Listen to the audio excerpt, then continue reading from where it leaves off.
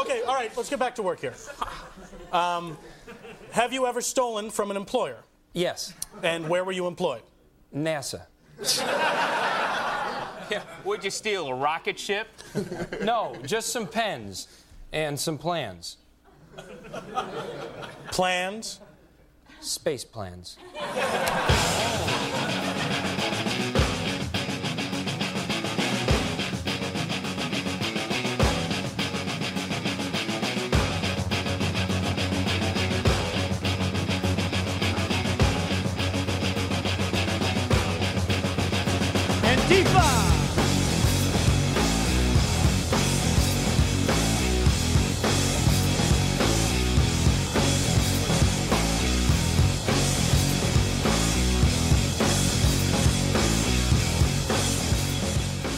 Welcome to Move Left Idiots, a socialist talk podcast. I'm your host, Anthony Monterullo, joined here by my co-host, Comrade Dracula. Comrade, what's going on? I got older. Since the last time we talked, I got older. I had a birthday. Yeah. I've had dozens of birthdays. Right? Yeah. Oh, no, I decided to be 27 again for another year. I don't know how I pulled it off, but for like the last, 15 years, I decided to stay 27. It's amazing. Right. Because of COVID, everything's closed for the most part still. There's still like idiots going to bars, right? That just like They can't help themselves. They have to go to the bar. And like I don't want to do that unless it's summer and I'm sitting like on a patio and nobody's within 20 feet of me. So, but the weather was nice. Weather's getting great. So I just went out for a bike ride and rode by myself, had my little 3-pound subwoofer, Bluetooth boombox, just, blasting music. And I happened to roll very near to the planetarium. I rolled past the Shed Aquarium, which is just down the shore. And they had all of the lights on in their big, the big aquarium room where they've people come in and they pay money to watch all the sea mammals jump who are, in prison for their entire lives so that, the aquarium can make money. And they had all the lights on and like the shades were open. I'm like, oh shit, I'm gonna go fucking look at the porpoises. Right. I get up to the windows and they've got like a whole like family of porpoises just swimming around in there. There's no people in the audience. There's nobody there. There's no trainers. There's nobody in the whole fucking thing. And there's a baby. It's like a little 3.5 foot long baby. It's just jumping. It's breaching up out of the water over and over and over. I'm like, oh shit, I gotta go get my fucking camera.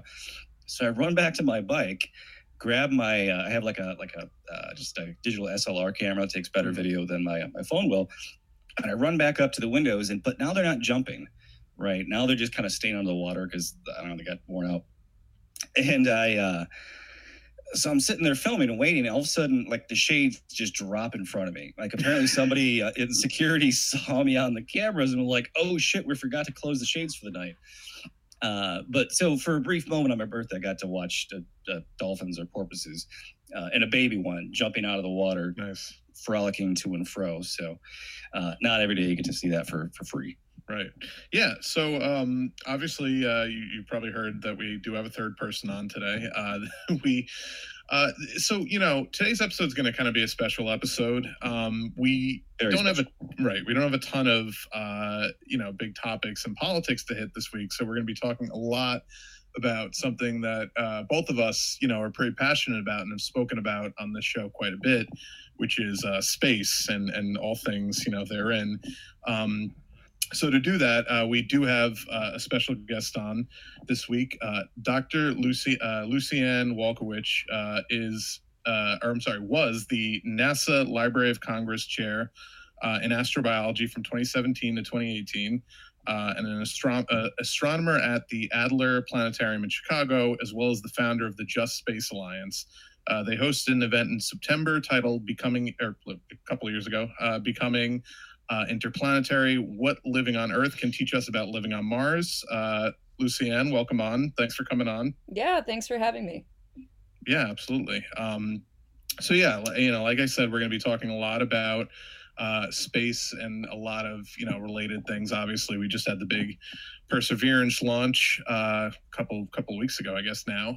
Landing, not launch. Oh, excuse me. Yes, that's right. Landing. They launched 2 years ago. Right. So, we're going to be talking a lot about things of that nature, and areas that you specifically focus on in terms of colonization of Mars and things like that. But we do want to get a couple of quick politics topics out of the way, just so we can really devote the bulk of the episode to that. The payload of the episode, if you will. Right.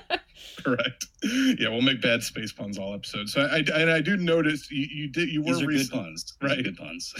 You were recently on a children's space podcast, so I will try. We will try our best not to give you whiplash from the 180 degree turn of a children's show to our decidedly not family friendly podcast. But I mean, kids ask great questions. They just swear less and don't talk about politics so much. Right. Really, yeah. No, I know. I may switch podcasting avenues. All right. So, real quick, we did want to talk briefly about the COVID stimulus bill passing through Congress. And actually, I was just reading before we went on air. It passed through the House as well, so it's on its way to Biden to be signed into law. This $1,400 / not really $2,000 stimulus bill that we're it's just we talked a lot last week about it, and we don't have to go into the entire we don't have to go into the depths of how bad this bill is and how not adequate it is for people who have been struggling for months and months and months without any relief whatsoever.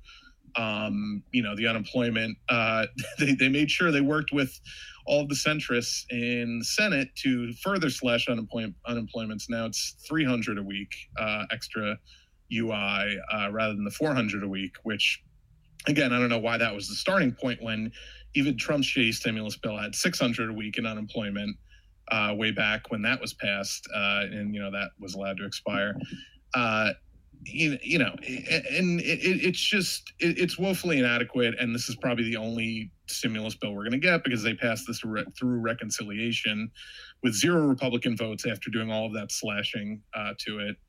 And the one big thing we were talking about last week was the $15 minimum wage provision, which the Senate parliamentarian, which again, we pretty sure is a made up thing. I think they just made that up, 2 weeks ago to make sure that we didn't get a $15 minimum wage, decided that was not relevant to a stimulus bill and was not allowed in. So now in the time since we've last recorded, Bernie had put forth an amendment to include the $15 minimum wage in the stimulus bill anyway, which was defeated like 58 to the 42 or whatever that the final vote count was. But just pathetic, and it was kind of expected. But I am glad that we got people on the record with their votes. But it seems like we didn't even need to try to get people on the record for their votes, because some people were so thrilled to vote against giving people a living wage that they did a little curtsy as they voted it down. A little dance, a little jig. Yeah. I don't know. I didn't know much about Christian cinema. I know there's, we don't really have any such things as progressive senators aside from Bernie, and that's to me a low bar. that's as far left as we get in the Senate. But I don't know. Like I watched that and I was aghast. Like that. What I don't know what she was doing. I truly don't know how she could have so much enthusiasm to vote against people earning barely $30,000 a year nationwide, that she would come down to the front of the Senate, right, to like enthusiastically jam her thumb down and do this little like sayonara, I'm out of here thing. You don't have to come down there to vote. Most people vote from their seat. Like you literally, the only reason you do that is to make a show of it. Like with John McCain with the ACA repeal that he came down and did like the big thumbs down. That everyone put all over cable news like that. You do that when you want to be, when you want to make a media spectacle of yourself. So she wanted to make sure that everyone saw her do that, including Mitch McConnell, who she tapped on the shoulder right before she went down to make sure he was watching her as she did it. Yeah, I realize this is not about space. Can I chime in? Yeah, no, absolutely. That's why we picked you to come on the show and nobody else from outer space. Right. Thank you. Also, I appreciate being said that I'm from outer space. You have to wonder, like, that's a good point about McCain, because I think cinema is one of his mentees, and so I wonder, like, how much of that show was kind of born out of his like prior demonstration. But yeah, it's really as if it wasn't already bad enough to watch people wearing more than, like $1,400 worth of clothes debate what they're going to send us a year into the pandemic. It's I like that she brought her purse with her when she went down there to do the little thing, as if to say, like, no, I'm literally walking out the door after this. This is how much I'm incensed that I even have to be here. This is on my list of errands for these stop disgusting pores. Yeah. And then, of course, whoever her media person, her handler was, press carrier communications director. Yeah, Huffington Post inquired about the thumbs down little jig curtsy, and Senator Sinema's spokesperson said it is sexist to comment on a female politician's body language or physical demeanor. Right. Yeah. Joanne Reed's body language expert, who talked about how Bernie Sanders is misogynistic because of his arm motions, couldn't be reached for comment. Well, I guess. But. I responded to somebody posted about this on Twitter, and I said, of course, sexist Bernie bros would turn a historic vote into an attack on the body of a white woman of color like Senator Sinema. Right. So, I mean, look, at the end of the day, and Bernie, I think when he put forth this amendment, obviously knew it wasn't going to pass because, the filibuster still exists, even though it does not have to and could be completely, eliminated by the Democrats, and they refused to. He knew it wasn't going to get 60 votes, but the whole point of this was to force a vote on it and get it on the record, which is, we don't even get into that, but that's obviously something we talked about quite a bit, when it came to, actually wielding power that you have as a small minority in Congress, to vote as a bloc to actually get the things that you want. And, the shitty centrist Democrats, the more, I say that broadly because they're all pretty much centrist, but the more centrist Democrats, the Sinemas and the Mansions of the world, know about that very well. They use their power all the time to vote as a bloc and to kill anything that they think is, actually going to help people. They make sure that they do their due diligence to get just enough taken out of it so that doesn't help, nearly as many people as it would. Now, the progressives in Congress never seem to be willing to do that. I mean, they know they can do that, but they're never willing to do that. And I just don't understand what the point of them even being in office is if they're not going to use that power. It's bred into them that they think if they're nice to the bully long enough, for enough years, they'll stop getting wedgies and getting shoved into the locker. Right. They all have that thing where they're just like, oh, I can't stand up to Pelosi. I can't, occupy her office with a bunch of Sunrise protesters anymore. Like, I learned my lesson. I got sat down to talk to, and now I call her Mama Bear. Like, right. That's how quickly they, whip that attitude out of you once you're actually in there. Yeah. No, it's really a shame, but I guess it's better than nothing. Could have been a lot better, but we are going to get some kind of relief maybe soon in the next month or so. I guess we'll see. But again, don't expect another one because they passed this through reconciliation, and they only get 2 reconciliation votes a year, I think, or maybe 1 or 2. And they're not going to get another one. They'll use that second one on maybe the infrastructure bill, and they could have unlimited, reconciliation votes, which just eliminate the filibuster, and you'd be able to use your majority to actually pass whatever you wanted. But they don't want a majority. They just don't want to do it. They don't want to do it. Right. They want that razor thin majority, and then they can go, oh, but we can't do anything with it. And then they want to pretend as though they need the filibuster to somehow still have power when they're the minority. But they don't want to be the majority. It's nothing.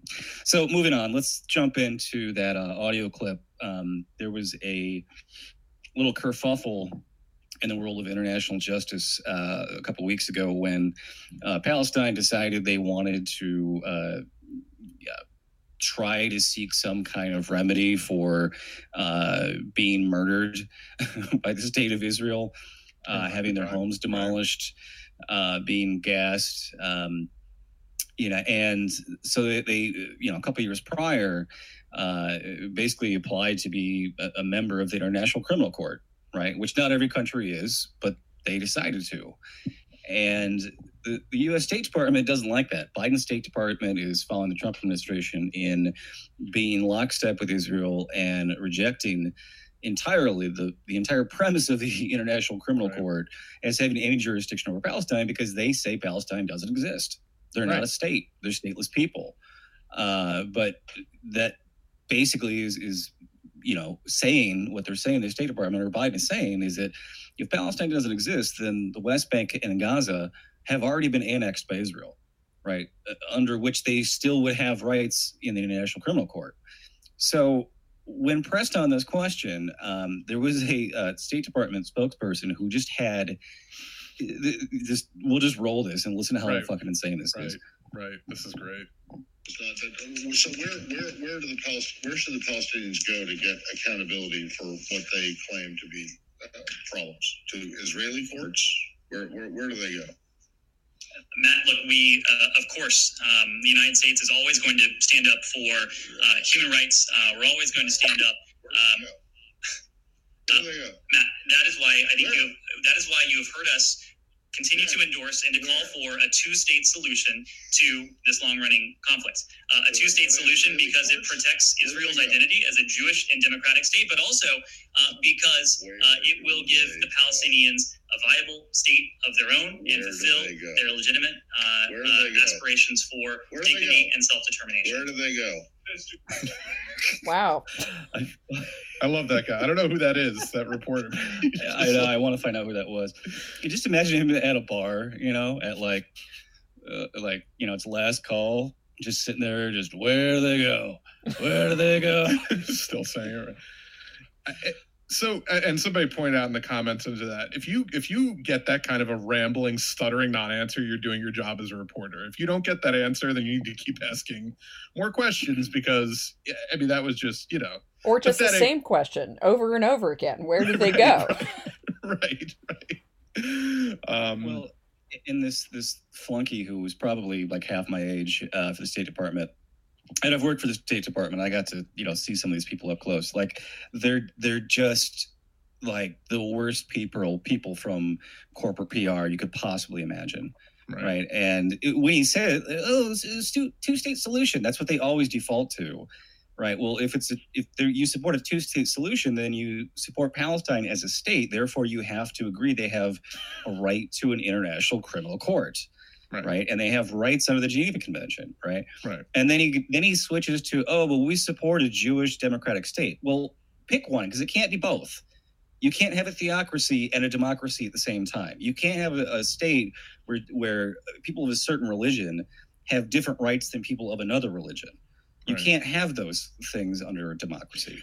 Right. And they know the two-state solution means that, that of course we've known for years now that that's just the excuse that the right-wing government of Israel uses to, hold up as a pretense of like, we do want a two-state solution, but the Palestinians can't be reasoned with because look, they're terrorists, and look at Hamas, and look at they just use that as an excuse of like, we can't come to the negotiating table in good faith. It's the exact same thing that we do with Iran. Like, Iran-backed militia groups bombed our barracks, therefore we can't get back into the Iran nuclear deal that they violated because we violated it first, and and if you look at every attempt, every attempt at this as a quote-unquote two-state solution, the concessions that Palestinians have to make before Israel will even negotiate with them are like nobody would ever agree to. Well, they're designed for that, right? Unconscionable, right? It's basically like, if you give up your land, then we'll think about giving you rights to live on it. Right. That's basically what it is. Yeah. So this kind of colonization that we still put up with has made me think a lot about our future endeavors in space.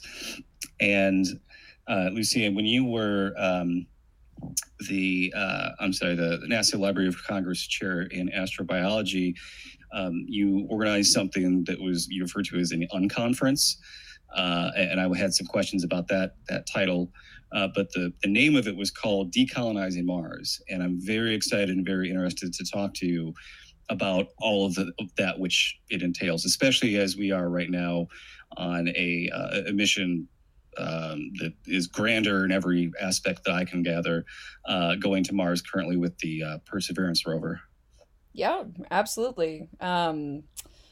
Yeah, it's been actually kind of quite a month for Mars. So the Perseverance rover got a lot of attention, in part because it's NASA, but also there have been two other missions that have arrived, one from the UAE, the Hope probe, and then another from China, Tianwen-1, that arrived the week before Perseverance. Does it have lasers that are going to shoot our probe? Are we going to have a little... It's funny that we didn't hear much about that in the U.S. press. Yeah, no, you didn't. I didn't even know about that. That's interesting. Well, and one of the most interesting things to me about it is that it's so Tianwen-1 is not only an orbiter but also a lander, so something that, like it sounds, lands on the surface, and then there's also a rover involved. But there's actually legislation that prevents U.S. and Chinese scientists from collaborating. And so there's been relatively little information about, like, what are the capabilities of this, like, amazing achievement? Because, like, there's been some overview papers, but, not, like, a ton of different details. And by contrast, when we put other stuff in space, a lot of times, even if there's in the U.S. press, like, a big emphasis on the U.S. aspects of it, usually, like, ESA, the European Space Agency, is involved in some way. Like, there's a lot of collaboration between, like, ESA and we've been collaborating with the Soviet Union and Russia since the early 70s on joint missions. So it's not like it's some, taboo thing in the world of space exploration to be working with our, communist adversaries. Yeah, it's actually very specific to China because of the actions of, like, Congressman Wolf from many years ago. That, like, we actually, like, back in, like, 2013 or something, we're supposed to have a conference for the Kepler space mission, which was this, like, planet hunting space telescope that was going to be at NASA Ames. And NASA Ames, which is the NASA center in the Bay Area, has a public area. They have, like, public events. There's a conference center. It's not, like, behind any kind of security perimeter or anything. And we actually, like, had to organize around the fact that a number of Chinese nationals who were working in the United States and, like, making a bunch of scientific discoveries with this telescope were told that they couldn't come to the conference because it would, like, violate... Who specifically told them they couldn't come? So it's not clear who exactly was in charge of it, but basically, like, when you go to a conference, you, like, submit some kind of, application, and usually it's just you pay some fee or whatever and you get to go to the conference. But I guess there was some additional, like, hoop to jump through because of the fact that it was on a NASA center. And so even though it was in the public area of the NASA center, like anybody can walk in and go see, like, a science talk there, but then the conference, because it's, like, sharing of information between U.S. and Chinese scientists. It was a great way to do science. Something down on a napkin and, like, sneak it to their handlers, and that gets sent through a tube under the ocean. So so that's just really, really bizarre to me, and paranoid, and just kind of totally goes against the whole idea of, like, us being a united race that's exploring the heavens together. But just as far as conferences go, like, I was hoping you could talk a little bit about the unconference aspect of what you organized in D.C. with Decolonizing Mars. Why was it called an unconference? Was it sort of to subvert sort of that bullshit that you had seen happen before? So I can't take credit for calling it an unconference. An unconference predates me. So the idea of an unconference is that, like, normally when you go to, like, any kind of professional conference, there's a program. All of the people who get to talk have been selected by some committee beforehand. And most of what you do in a conference setting is, like, listen to people give these talks And then maybe there's some like time for Q&A or some time for discussion. There's a hierarchy. Whatever. Yeah. But, you know, one of the things that I really like about this unconference format is that it's essentially an agenda-less conference. So the idea, instead of like having a program beforehand, is that you get a bunch of people together, and like all the hard part is in the beginning, where you like figure who will have interesting conversations if I just put them all in a room together. And then at the very beginning, once everybody is gathered, you have there's like various ways to do this physically, but let's say in this case you had a whiteboard that had rooms, so different physical spaces, and then time slots, and then giant post-it notes where you could write up like, I want to have a discussion about Afrofuturism. I want to have a discussion about, you know, energy sustainability for space exploration. And anyone can put up what they want to talk about. And this kind of, you know, because it's everybody's milling about in the same space, it naturally leads to people combining ideas and collaborating with each other. And then there's no like passive listening time, really. Like, people don't usually use unconference sessions to like give a talk, even though technically you could. Like, in practice, what it means is that everybody spends that time having discussions. And to me, like, that's the most interesting part of a conference, is like when you get to talk about stuff. So it's a little, I think it can be nerve-wracking for people, because they're like, what do you mean? I have no way of knowing what's going to happen when I get there. But also, right. I think usually I've seen people get excited and feel empowered around like crafting the conference that they want to have. Absolutely. And, you know, when we talk about decolonizing, this is a concept that I've been very interested in the world of activism, especially around housing justice. You know, when people hear the word decolonization, they go, well, we're not a colony anymore. Like, their concept of it is like, well, you know, all of Africa was colonized by European nations, and all those countries had to fight for independence, and now they're, you know, dealing with post-colonial issues. But it's like that legacy of colonialism doesn't really go away, especially in our country, where, you know, people who used to just subsist off the land now are forced down reservations, or just our system of housing now, where you're paying a speculative rate on housing rather than like the actual, like, what does this structure I live in actually cost to maintain? It's you know, that idea that you have to pay for the land that you were born on to live off, I think very much is ingrained in us, to the point where we don't understand the colonial roots of that, right? And you know, when people hear decolonization, they go, oh, so all the white people have to go back to Europe? And I'm kind of like, well, I mean, like, I don't want to necessarily start there, but we could get to that point eventually. But like, let's just start with like letting people, you know, not have to suffer and struggle just to afford basic necessities. You know, like things that could be nationalized, like housing, not necessarily even, you know, public housing has a very negative image because we've allowed it to fail over and over. Pruitt-Igoe, great example. But things like a community land trust. Bernie Sanders, when he was mayor of Burlington, Vermont, created the largest community land trust, something like 3,000 units of price-controlled housing in perpetuity, which means forever. Awesome idea, and it's run by a nonprofit rather than the government, right? So that's kind of where I come from in my brain when I think about the idea of decolonization. So I'm very interested to hear from you about what your thoughts are as far as how decolonizing Mars. Of course, we haven't colonized it yet, but we want to make sure that we don't do that in the first place, at least with our sort of strip mining view of what colonization would look like.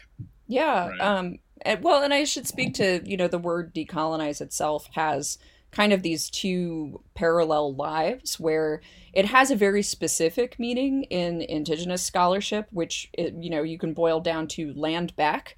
Like, to decolonize means to like repatriate, you know, for example, objects that belong to Indigenous peoples, lands that belong to Indigenous peoples. There's this really awesome paper that you can generally find like open copies of online called "Decolonization is Not a Metaphor." The authors are Tuck and Yang. Tuck and Wang, I think. And, you know, they talk about how decolonization has this like pop meaning to it too now, where people are like, decolonize this thing, decolonize that thing, which gets used a lot as sort of like a way of saying, like, draw attention to the colonial history of, and in its, like, most diluted form, sometimes means, like, make more equitable or just be less racist. Mm-hmm. And so in choosing that name for something like, to apply to something like Mars, right? So, you know, what I really wanted to do was draw attention to, like, Mars as land. You know, like, you cannot use, like, the sort of pure non-metaphorical meaning of decolonize with respect to Mars, right? Because Mars does not have indigenous people on it. However, Mars is, like, as far as I'm concerned anyway, a sovereign world, and in and of itself has its own history. It is, like, a physical space, you know, like, a lot of times we forget that the places that we talk about in space are, like, physical objects that have their own history of, like, you know, in Mars's case, potentially, like, a past of life, potentially, like, life under the surface. You know, we don't, just because we don't see, like, life scuttling across the surface doesn't mean that it might not still exist there. That's exactly, you know, when Columbus came here, saw these people, brown-skinned people living in the tropics, and was like, those aren't humans. I can subjugate them. They're not people. This isn't their land. I can own them. They're you know, that mentality is, to me, the same mentality when we look at what we think is a lifeless rock, which we don't even know for sure. Like you said, under the surface there could be microbes, and we just assume it belongs to us. Yeah, right? Absolutely. And you know, that process exists, like, as an ongoing colonial process, like here in the United States, where, you know, a lot of the places that we think of as being, like, wilderness, you know, that idea of wilderness came out of, like, white colonists basically wanting to define the land as being empty, even though, you know, or, like, sparsely populated by a few people, which was not at all the case, right? There were, like, multiple nations here, each of which had their own, like, governments, had their own trade with each other, and it was not empty at all, right? People were dispossessed of their lands. And so, you know, keeping that history in mind when we go to space, I think, is really important, because it's also something that people are quick to dismiss because they're like, well, there are no people there. But just as you said, you know, the way that we've defined, like, what lives count as important has changed a lot over the course of human history, even on this planet. Yeah. How concerned are you? I mean, you know, just, and speaking to that, and obviously we're closer than we've kind of ever been to actually putting, I hate using this phrase, but boots on the ground of the surface of Mars. How concerning is it that we're seeing, you know, I'm sure not coincidentally, the creation of a, you know, armed combat branch of space exploration now, you know, obviously with Space Force that Trump created. Now Biden decided he's not going to dissolve or cancel. So, I mean, it just seems like we're already putting the chess pieces, you know, in play for just a horrible, you know, foot forward in this kind of, you know, future Anthony, space exploration. You saw Ed Astra. Like, you gotta have some, you know, we gotta protect Brad Pitt on the moon from space pirates. right. We need to do Mad Max and Zero Gravity is what we need to do. Right. Yeah, I mean, I think, like, having, you know, the past administration was, like, so very, you know, not that the current administration is not also, like, yay, privatization. But, you know, in particular with, like, the creation of the Space Force, we're seeing, like, a lot of norms that have really ensured, like, peace and, like, peaceful exploration, like the things that have been international agreements that have been around since, like, before the Apollo landing, namely, like, the Outer Space Treaty of 1967 kind of puts forth that, like, space is, you know, for the benefit of all humankind, and, you know, like, nobody can own territory, like, you can't own land. But, you know, it was that change has been happening over the past several years, and it's not just the Trump administration. You know, Obama passed the what's called the Space Act in 2015 that says, like, okay, this doesn't conflict with the treaty because you can't own land, but now you can own resources. So if you mine something, then you can own it, even if you don't own the land that your like mining equipment is on. It's total Daniel Plainview right there. Like, I don't have to own the land. I can drill for an angle under someone else's land and get the oil under their land. Yes, right? Well, yes, yeah, they basically draw drinking the public lands space all the time milkshake. So if you have a milkshake and I have a milkshake and my straw reaches all the way across the room, I drink your milkshake. It's my favorite movie of all time, by the way. It's one of mine too, actually. Yeah. Yeah. Yeah. But just such a perfect encapsulation of capitalism that, like, I don't have to necessarily own everything. I can figure out ways to get what should by rights be yours, right, by having more money and more technology to do all this stuff. So you look at guys like Elon Musk and Jeff Bezos, and you're like, oh my God, like, I've seen Alien. Like, I know the Weyland-Yutani Corporation doesn't care about the crew expendable. All they care about is getting that xenomorph, right? And I think about those people being the ones in charge of space exploration, and it terrifies me. Right. Well, I did want to ask you about that, because that's some, what is the kind of prognosis for the future of kind of equitable space exploration when the public face of space exploration to so much of the public is, a dipshit like Elon Musk, who, gained his wealth from his family's, blood diamond fortune, and just has no concept of ethics whatsoever. I mean, he literally jokes about, cooing Bolivia on Twitter in the replies of some 100-follower account. Like, he fundamentally hates the public. He hates public transit. He hates public transportation. Mm-hmm. He's convinced that everyone should have their private car that travels around in an underground highway system. Like, that'll somehow work better than our above ground highway system. Which will be great when one car gets in an accident. That won't be an issue at all. Remember when he wanted to send a submarine through a tunnel that couldn't fit his submarine, and to save these kids trapped in a cave? Oh, and then he accused the diver. Was like, told him it wouldn't work, so Elon called him a pedophile. Right. Like, what? Yeah. Right. I mean, I think, like, so the Elons and the Jeff Bezoses of the world, which are, basically just just them. But there's also, like, a handful of other sort of, like, wealthy people who are interested in making, private space travel / exploration in various forms happen. And I would say, like, in particular, Musk is very noisy. But one of the things that I've found very encouraging is that there are actually people who are interested in space exploration and, like, the future of humanity not being like that.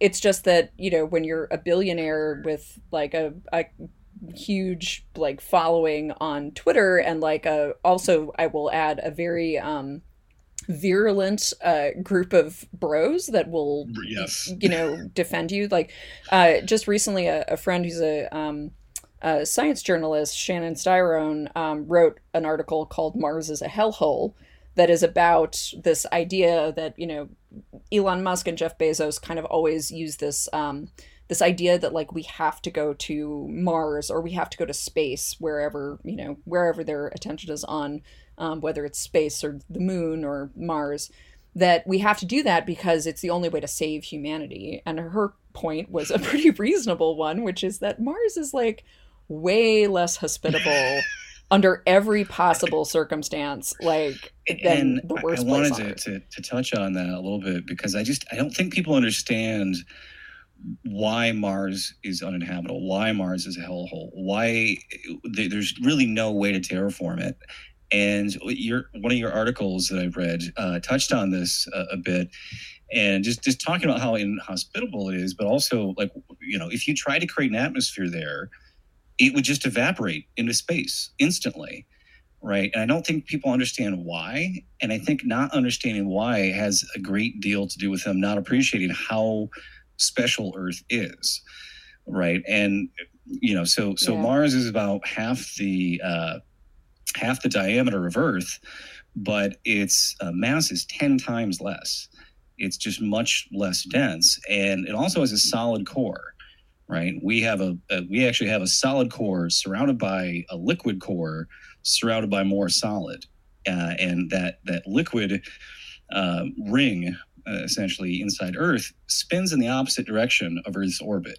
So you have all this volcanic mass under the crust turning the opposite direction of the crust of the Earth, which is essentially why we have such a powerful magnetosphere that protects and holds in our atmosphere from being blasted away by solar wind. And this is my understanding. Correct me if I'm wrong. Yeah, no, you're right. I mean, so, planets are born with like a certain amount of heat, and because the Earth is larger, our melty nougat interior has not like cooled off to the point where it's solid. But in Mars's case, we think that Mars probably had like a magnetic field in the past. It has what we call like fossil magnetic fields now, where it has like a little bit of magnetism depending on like how the rocks have solidified in place, but it doesn't have that sort of shark cage-esque protection that like our planet has from its magnetic field. And does the size and relative closeness of our moon and its gravity pulling on the Earth have anything to do with perpetuating that sort of gyro we have that creates that magnetosphere? So the moon doesn't directly affect our magnetosphere so much. In that case, it's mostly like the motion of the like molten material. And I should point out that also like magnetic field generation is like hugely difficult and like not very well understood. So if this sounds like magic, it's like ICP. Yeah, that's how yeah, they work. Yeah. No, They actually, weren't kidding. like ICP had a fair point. It is kind of difficult to describe how magnets work. Yeah. I have a real quick. I have Profound a friend philosophers who, of our time. I have a friend who was he worked in a particle collider, and I was like, well, so what is the difference between centrifugal and centripetal? And he's like, dude, we don't even know. But I was like, well, there is science on the precipice of what we do and don't know. Thank God we have people working there. Yeah. I just wanted to answer your question about the moon, because the moon, even though it doesn't really have much to do with our magnetic field, the moon actually does make the Earth more habitable because it, through its its gravitational interaction with the Earth, helps stabilize the tilt of our axis. So the fact that we have this like 23.5 degree tilt off of like a top spinning on its axis is what gives us the seasons, right? But in other worlds where you don't have like our moon is also pretty massive, so it exerts a fair amount of gravitational influence on us. It is big. Yes. I looked up real quick. I looked up like the relative size of Phobos and Deimos. They're like potatoes of Mars, and they're like 14 miles in diameter and 6 miles in diameter. Oh, wow. Like they're basically asteroids. Yeah. Whereas Earth's moon is 2,100 miles in diameter and is about 81 times less in mass than Earth. Yeah, they're teeny tiny. You can actually see there have been some pictures taken by Mars orbiters of the shadow of Phobos and Deimos are the names of Mars's little potato moons, and you can see their shadows like passing over the surface, kind of like if you've ever been in an airplane and seen like the shadow of your airplane, it kind of looks like that, but potato shaped, so kind of round, not airplane shaped, obviously. If I was flying around on a potato at 30,000 feet up, that's what it would look like. Yes. I mean, to your point about terraforming and obviously how it's just, I think people just can't wrap their heads around the idea. I mean, and largely I think science fiction is to blame, and science fiction is great, and I love it, but I think it's also, while it's also inspired a lot of people probably to get into the sciences, I think it's probably given unrealistic expectations of what we can and should do. So even like beyond the ethics of transforming the entire ecosystem of a planet, I don't think people can grasp the fact that if we could figure out the technology to terraform Mars, we wouldn't need to leave the Earth that we're currently destroying with carbon dioxide. Yeah. turns out the planet we live on, like.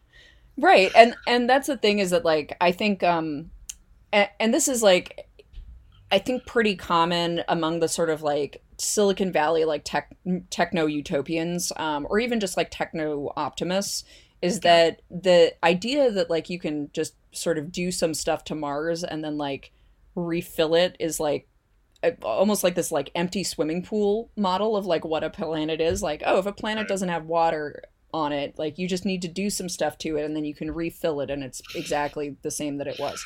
The planets are systems. Oh, sorry, go ahead. No, just planets are systems, and so, it's the habitability of the Earth is not just that we have our ocean and lakes, but it's that, we also have this magnetic field. We have our atmosphere, which, Mars, we think, had like a thicker atmosphere in the past, was probably much, actually did have liquid water on its surface. But over time, like, as the planet has evolved and changed, it's lost its magnetic field. Because it's lost its magnetic field and doesn't have as much gravitational pull, because it's smaller, as you mentioned earlier, it also only has a very, very thin atmosphere. And so, it might help for some of your listeners to kind of get the ideas, like with terraforming, right, is that you would be able to take something and, in Mars's case, Mars has a lot of carbon dioxide. So, here on Earth, we hear about carbon dioxide because it warms up our planet. So the idea is that you might be able to do something to Mars in which you release carbon dioxide into the atmosphere. Then the atmosphere is thicker. You warm it up, and then you can like have liquid water on the surface. But if you don't have any humidity, the water evaporates into the atmosphere. Right. And the atmosphere, even if you put more in there, eventually like gets eroded by the activity from the sun as well, because we don't have that magnetic field. So it's kind of like this lack of appreciation for complex systems, in the same way that like a lot of that same crowd thinks you can download your consciousness into like, I don't know, like a Futurama, like head in a jar, such a blank robot situation. Right. Complex systems are not separable. One of my favorite things, I've always been a huge fan of sci-fi, and, not everything that takes place in the future is sci-fi. I mean, Star Wars is, technically in the past, but it's, not really sci-fi. It's sort of a space opera or a space western. That term gets thrown around a lot. But, true sci-fi has always kind of been like looking at potential future technologies and the ethics that surround them, especially when it's sort of, a synthesized human being. Does it have a soul? Ever since a teenage girl invented sci-fi 200 years ago, like that was the core of what science fiction was does Dr. Frankenstein's monster have a soul? And what are the repercussions of playing God? And you see those themes played out in movie after movie: Alien, Blade Runner, Ox Machina, or Ox Machina, I always pronounce that wrong. 2001, and I think, Star Trek isn't always thought about as sci-fi in that sense, but back in the 80s, when they came out with the films, 2, 3, and 4 were very much focused on like how could you do terraforming? How can it be weaponized? And of course, it instantly does become weaponized in those films. And also, why are we trying to terraform other planets when we let whales go extinct, or at least in the 4th film, whales have gone extinct. They have to go back in time and take some whales in the future to save the planet in the future. So those 3 films were very much focused on, I think, sort of the themes of what we're talking about is, like Interstellar, it's like, we got to go out in space to figure out find another planet to live on. And then it turns out it was all a lie. And really it was a way to figure out how to save Earth, because there's really no way to have, take billions of people and transfer them to another planet. Just ramping up 100 rocket ship launches a year to 1,000. Now that we're going to invest in space tourism, the carbon footprint of that is going to be astronomical.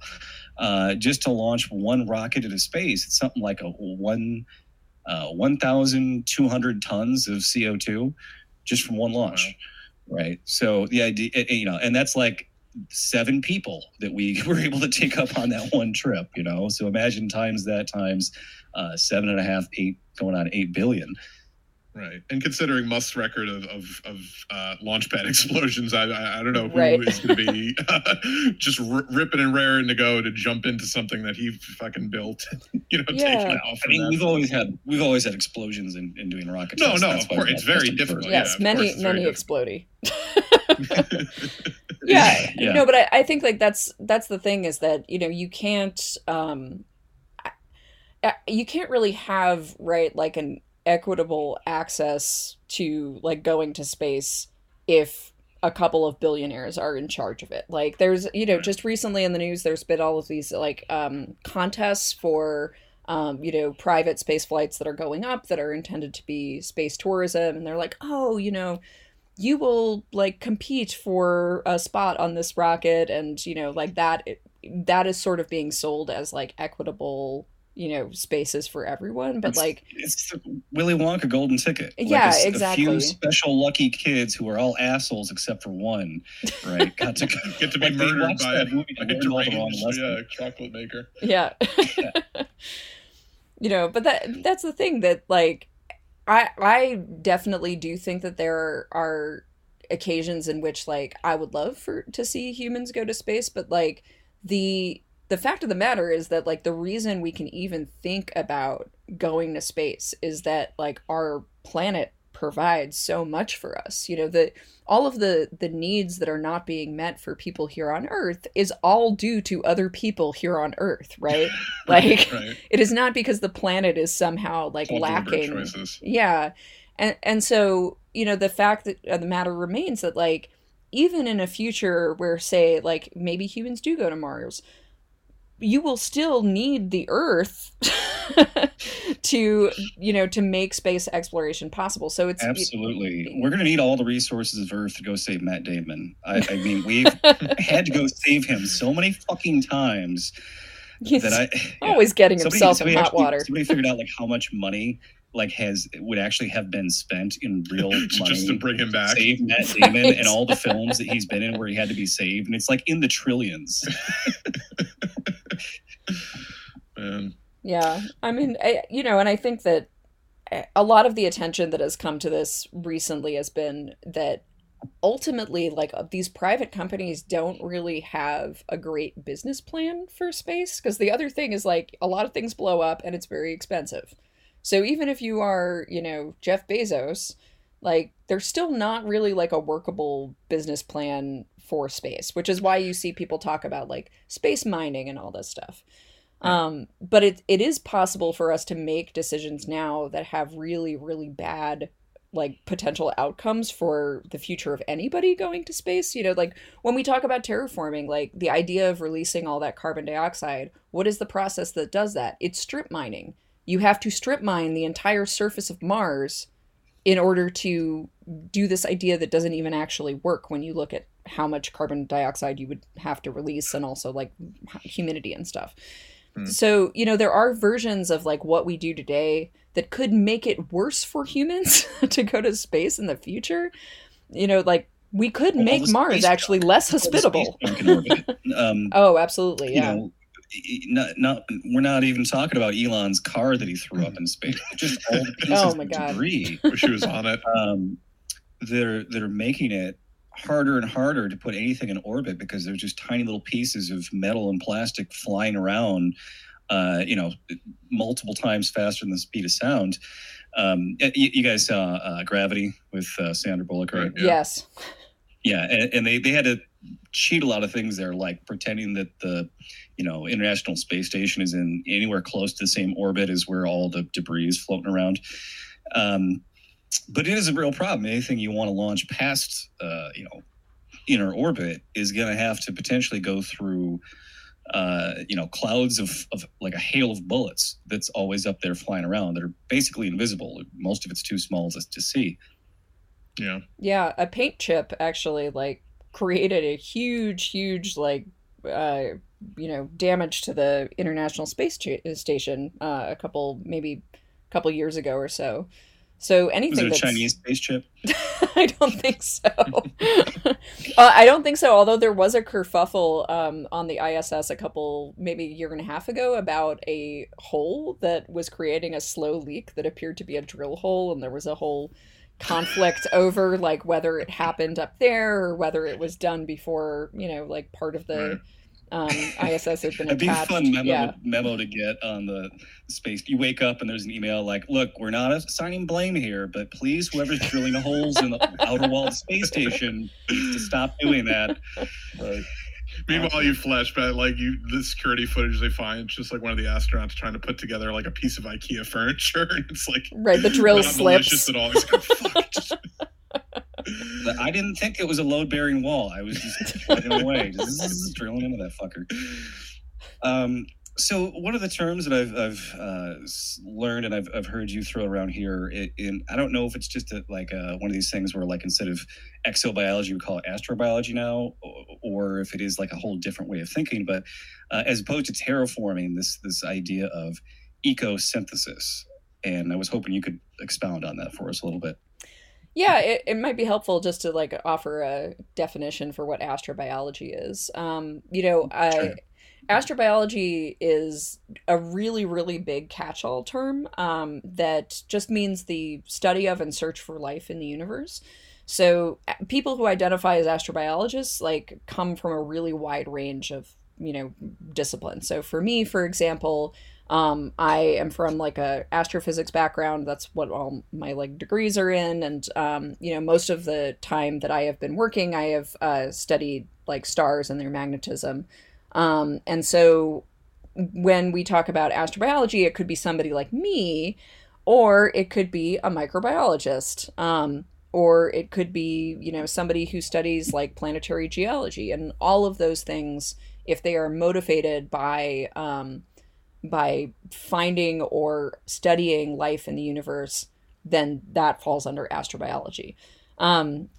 Exobiology is kind of like an older term for it. I don't know exactly the history of why the terminology shifted. But yeah, a lot of people just use astrobiology now to kind of be a catch-all for that, which is kind of misleading because it sounds like I know like, more about biology than I actually do. Well, to me, it's kind of like, because we have not definitively found life on other planets, it is sort of broad. And I would imagine like if we discover microbes on Mars, then that could be a whole nother term that comes out of that. Like I specifically study microbes on Mars, which is a more specific thing than astrobiology. Now we have a new discipline in science that's just for that thing, right? Yeah, I think those folks would still probably be astrobiologists, but they, within astrobiology, there's tons and tons of like little micro fields and subfields, and because it is such a big like umbrella term, people do tend to be like kind of specific about like what they work on.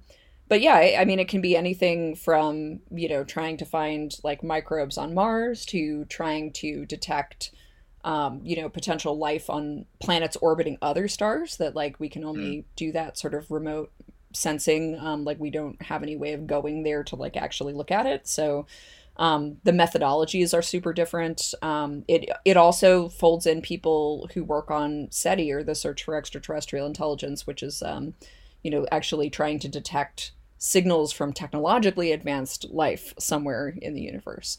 So it's really kind of a big grab bag, which makes it fun, but also kind of confusing. Yeah. So with the Perseverance, so that's the big satellite dish that's in the mountain, right? Thing, the radio telescope that we see in sci-fi movies when like James Bond has to fight a villain on. They had needed a exotic location to shoot that thing on. Yeah. So that's Arecibo in Puerto Rico. Yeah, as far as ecosynthesis, I mean, that sounds a lot nicer than terraforming. Ecosynthesis to me just sounds like working with the environment that's already there a little bit more. It's got the word eco in it, so right away I'm like, oh, that's not as bad, right? So is it really just a different term or different branding, or is there more intention with that? I think ecosynthesis, the way that I've heard it used is that it's usually talking about still trying to create environments, but taking advantage of like the environment that is already there. And, I would say, so one of the things that troubles me about terraforming is that we actually have a whole bunch of regulations called planetary protection. So planetary protection refers to both like preventing contamination of the Earth from materials that come from other worlds, and then also like protecting other worlds from material that we might bring there. And so in places that are like biologically sensitive, like Mars, you clean your spacecraft like really, really, really, really well in order to prevent depositing any kind of life from the Earth on Mars. And like part of that is because we would like to be able to detect whether life exists there or did in the past. Right. We're going to find out we put life on Mars by sending our own microbes there and been right. Like, yeah. we self-fulfilling prophecy there. So we don't know if other people sending vehicles to Mars are necessarily following those protocols, or do we have an international agreement on that? So planetary protection is built into the Outer Space Treaty, which pretty much every country has like either ratified or agreed to in some way or another, whether they're signatories or not. And so the way that that is like built into individual nations, like legislation or like regulations around, how we clean our spacecraft. Like NASA, for example, has like 5 different categories depending on like what your mission is. And Mars, Mars is like the most protected because it is thought to be like biologically sensitive. And within the Mars category, there's a whole like breakdown of how well you need to clean the spacecraft, like depending on what it's supposed to do. With other spacefaring countries, most of them agree with the things that are in the Outer Space Treaty, but there's not always like a ton of oversight. So, notably, like there was Bereshit, which was the Israeli private space lander that went to the moon a couple of years ago, like crashed on the moon. And then afterwards, people discovered that someone at the last minute, I think actually not one of the scientists or engineers, but I think that maybe the founder had put tardigrades, which are these extremely hardy animals. They're also called water bears. You can look them up online and see pictures of them. The little six-legged things that can supposedly live in the vacuum of space for thousands of years. Yes. So somebody put tardigrades into the spacecraft and like crashed it on the moon. So, I mean, they didn't crash it on purpose, obviously, but so basically they spilled tardigrades on the moon, and legally so they speaking, could be living there right now. Yes. Legally speaking, they're allowed to do that because the moon isn't thought to be biologically sensitive and doesn't have a lot of planetary protections. But also, like, I think the reaction after the fact was like, "You did what?" Tardigrades on the moon. It's like the British guy who came to America and he read a poem about starlings and they were his favorite bird. So he imported thousands of starlings, and they're like the most destructive invasive species now, just because he thought that, hey, they're my favorite bird in England, so why not make them all over North America? Yeah, I think pigeons have a similar. I think pigeons were from France originally, and squirrels also like. The kind of brown-gray squirrels that we have here, also not indigenous to the area. Here, really. So you mentioned this in your article, one of the articles I read, I believe it was most of the ones I read were written by you, that one vehicle in space that we don't know if it was decontaminated was Elon's red sports car that's flown around up there. Yes, indeed. Yeah. Do we know where that went? Is it still in orbit? Is it going to fall? Is it like just flying further out into space? What's its trajectory? Yeah, so it's still in orbit around the Earth. It is in kind of an elliptical orbit. And so one of the things that is frustrating about it is that, if I'm not mistaken, I think there was a slight error in the orbit based on what they intended to do. And so it is actually... They left the parking brake on, didn't they? Right. Yeah, I mean, so it is on an orbit that intersects the Mars orbit, but it's not necessarily going to crash into Mars anytime like within the lifetime of the human species, but it could. And so, generally speaking, like even, for example, when NASA sends missions to Jupiter, right? So like Jupiter... giant planet, big ball of gas. We don't really think that Jupiter itself is a great place to look for life. But Jupiter is surrounded by a number of moons, one of which is Europa, which is thought to have like an under ice ocean and like is a biologically sensitive place potentially. Mm-hmm. So even when we send things to Jupiter, there are planetary protection checks that spacecraft go through in case they make a mistake and collide with somewhere that they're not supposed to. And so, like generally you have to make sure that the spacecraft would entirely like burn up, and like if you accidentally crashed into Europa, you would have to like ensure that it was moving at a speed at which it would burn up and basically like self-sterilize.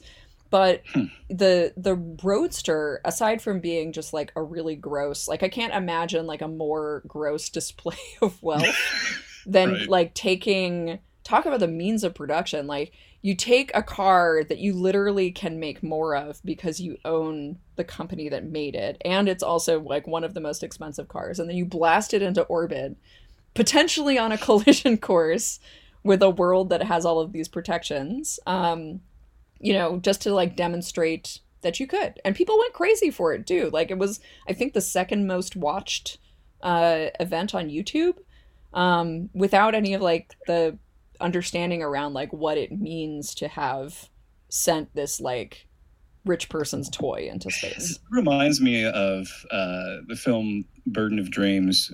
Actually, not even the film Burden of Dreams, the film My Best Fiend, which is kind of the sequel to Burden of Dreams, which is a documentary about the making of the film Fitzcarraldo, directed by... an amazing movie. I mean, My Best Fiend is, and Fitzcarraldo's here. And he talks about how director from... help me out, guys. Werner Herzog. Werner Herzog, thank you.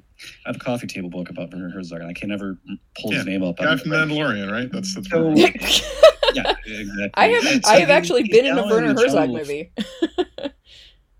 He was in Brazil film. Wait, comrade, go ahead and finish your story. Go ahead. Yeah, so Werner Herzog is down in the jungles of Brazil with Klaus Kinski, insane Klaus Kinski. And they had a hell of a time making this movie because they're literally trying to haul this ship over a mountain, which they actually do in real life. But also because Klaus Kinski is insane, and he's so belligerent all the time, and just like threatening to kill people, and just he's a menace to everyone around him, that the locals offered to murder him for Herzog. They're like, do you want us to kill him? Because it seems like he's making your life a living hell. He's like, no, I need to finish the movie. Please don't kill him. But it was like he was so abhorrent to the people who lived there. They were like, he's just an aberration. Like, we have to get rid of him, And I see like someone like Elon Musk, who's just flinging crap out into space with no consideration for how it might affect life on other planets. That it's just like, on a cosmic level, on a karmic level, what do you do about somebody like that? Like, can we just kill him? Can we just erase him from our timeline? I mean, I think like the thing about someone like him is that, he is emblematic of the problem, but he is not himself the problem, right? Like, I mean, he's part of the problem. Let me walk that back a minute. He is part of the problem, but like I said, the thing that I think encourages me is that there are many other people who just don't have as loud a megaphone. And so, part of what I hope to do in my work, and why I, started this Just Space Alliance with my my friend Erica Nesvold, she's now a video game designer, but was also an astronomer previously. And, the two of us kind of wanted to make like a place where people who don't think like that and who are interested in more like ethical, inclusive futures in space that are maybe like tied to the thriving of humanity, to make a place where people could connect and sort of amplify voices together, which I think is, you can probably hear reflective of my activist background. But yeah, I mean, I think like the fact that I mentioned earlier, like Shannon Styrone's Mars as a Hellhole article, like, Shannon had to take a break from Twitter for a while because anyone who even like modestly criticizes Elon Musk gets dogpiled by like death and rape threats. And, it's really frustrating to see people who have such a big platform, who have the ability to say, like, knock it off, and don't, right? Because it benefits them. Like, they don't have, like, Elon Musk isn't interested in hearing critique. And so, it benefits him to have, like, kind of a giant, like, band of followers who will just shut down anyone who comes for him, even, like, with reasonable questions, frankly. like how are you going to do this? Like, that's like the basic, just beyond his capability to field that kind of level of a question. Well, he's got vision, right? And if you've got a vision of the future and you've got lots of money, you don't want things like critique of the factual reality to interfere with that. I almost wonder, like, if L. Ron Hubbard was alive today, if he would just be Elon Musk, like, instead of like a bad science fiction writer, you know? Maybe. Yeah, I mean, and that's the thing is that, like, people often say, like, well, you know, even if you don't agree with him, he's a visionary. But actually, he's really not a visionary. Like, most of his ideas are recycled from, you know, other thinkers before him, from science fiction. Oh, yeah, I meant that ironically, by the way. Yeah, no, but I mean, it's a real thing that people really think, like as though, like, his sort of provocativeness and his willingness to, like, let people just, like, eat others alive on the internet, or even, like, his willingness, right, to accuse that the guy of pedophilia. Yeah, I think, like, the thing is that, like, his vision is ultimately, like, kind of a boring one, because it's just, like, capitalism, like late stage capitalism in space, you know, like, that's not interesting. It's not a vision, it's not radical, it's not provocative, it's just space capitalism. We already have Earth capitalism. We don't need space capitalism. Not working out super great down here, so, yeah. Right. So yeah, you know, we could talk to you for hours, and I'm sure I could ask you 3 hours worth of questions just about UFOs and about, like, all that sort of shit. But we know you have a very busy schedule. So we will, you know, we'll let you go. But where can people, you know, find out more information about the Just Space Alliance and other things that you're working on and projects that you're working on? Yeah, so our website is justspacealliance.org, and we're justspace.org on Twitter. We do kind of like a week in news from space through, like, the lens of social justice, like, every Friday. So if you want to come, like, hang out and watch the feed during Friday, that's cool. You know, otherwise, we're hoping to do more events in the future. And also, like, I am on Twitter as Rocket to Lulu, and anyone is welcome to hit me up there. Yeah, that's basically it. Oh, and I was going to say earlier, I'm actually in a Werner Herzog movie. What? Yeah, I actually kind of thought you might have brought up my best fiend because of that. Yeah, I'm in a movie called Lo and Behold. So the movie came out in 2015, and it's about the history of the internet, and it's partly, like, you know, in the same way that, like, every Werner Herzog documentary is, like, about something, but really about a whole bunch of other things. It's similarly like about people's kind of, like, social relationship to technology. It's about that one penguin that just wandered off. Right. Yeah. But yeah, Elon is also in that movie. And I will just tell you that Werner is exactly like what he appears to be in, like, all of his movies. It is absolutely not a put on. He is, that's not a personality you can manufacture. Yeah, he is exactly right. That's incredible. And what was the name again? Lo and Behold. Lo and Behold, Reveries of the Connected World. 2016 looks like it came out. Yeah. Nice. Well, before we totally close it out here, there was one other thing that one of the other articles, Lucienne, that you sent to me, and it was about this telescope that they want to name after some guy from NASA that is problematic. And I don't know if you want to mention that guy's name or not, but I just was reading through news today, and I saw some sort of good news, sort of an alternative to naming things after problematic people. Apparently, the unofficial name for the Martian landing site for the Perseverance rover has been named after science fiction author Octavia E. Butler.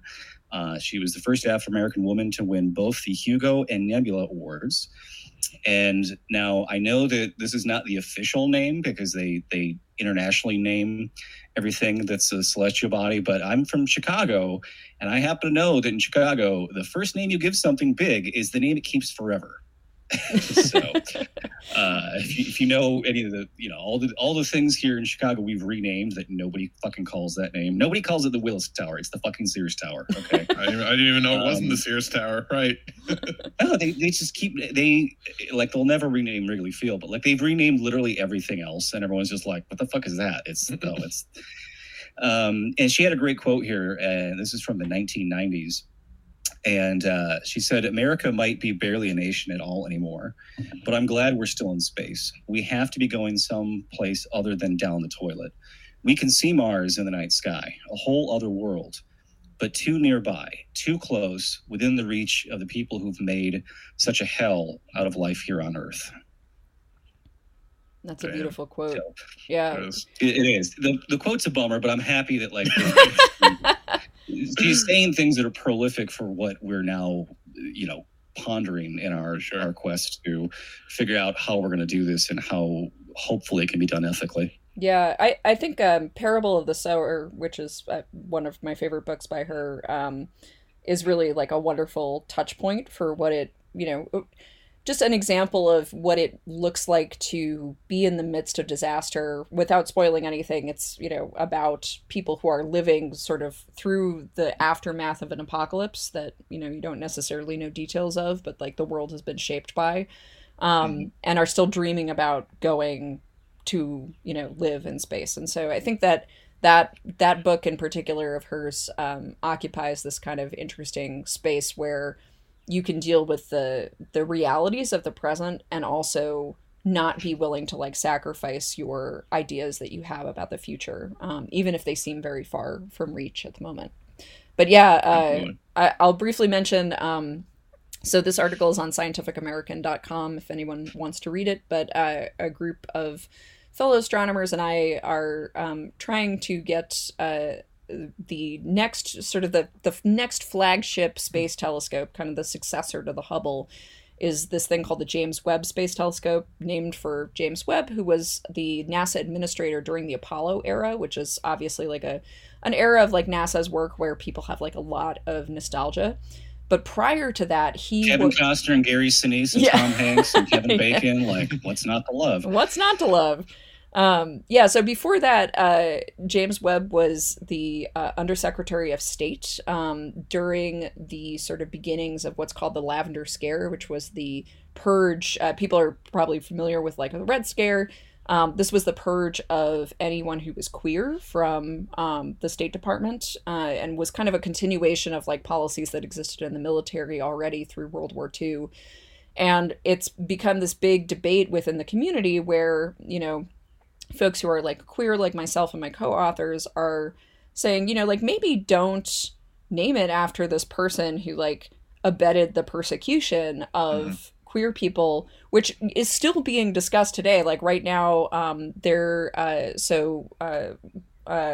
Congressman Castro and Cicilline put in something called the Love Act in 2020 that would actually investigate like the firings of all of people from the queer people from the State Department, and would also provide protections for queer diplomats at home and abroad. And so this is not like a settled like thing that happened in the past. And also like, STEM fields for queer people, like there's very well documented and researched like examples of discrimination that is still ongoing today. And so the question that we're asking is like, yes, we realize like he did some good stuff for NASA, like while he was the administrator, but also like he has this whole other aspect to his record, and like nobody is entitled to have a space telescope named after them, right? It's an honor. And so, like, does that legacy that he embodies like really speak to the kind of futures that we want to be building because of this huge like symbolic nature to these telescopes, and the way that like the Hubble has like infused the public imagination, like so much so that like people are often wearing like space print stuff and don't realize they're wearing Hubble data, because all of that data is public, right? Like it all like belongs to us. And so if people want to go look at that, they're welcome to do so. Awesome. Great. Thank you so much for coming on. This has been an out of this world experience. Having you on our show. Got to get that space pun in there. We'd love to have you back too. If you anytime. Come on, because we've so many more questions, I'm sure, that we just didn't have time to get to. But and I'm sure there's going to be other developments in space that we'll need an expert to weigh in on. So you are we sort of have a open invitation to anyone who comes on the show we have a great experience with, which is hopefully has been everyone that we've ever had on. I don't think we've ever had a bad experience with a guest before, but thanks again. And well, I remember that one. That wasn't one guest. That was that was two guests, but just if you think that was bad, you sometimes listen to the episode of their show that I went on, because it was a fucking mess. Right. I still had fun. Anyway. Well, thanks so much for having me. And, anytime, just feel free to reach out. Awesome. Absolutely. Thank you. Yeah. So, obviously anyone listening, if you want to help out the show, rate, review, and subscribe on Apple Podcasts. Follow us on SoundCloud, soundcloud.com/moveleft, facebook.com/moveleft-idiots. Patreon is patreon.com/moveleft. We have merch available at tinyurl.com/moveleft-pod. The show is on Twitter at that's my Twitter. The show is on Twitter at MoveLeftPod. I am on Twitter at Move_left. And as always, I'm on Twitter at BikeSlutty. And where can people find you on Twitter, Lucianne? I'm at Rock of Tululu. Right. Awesome. And we will see everyone next week.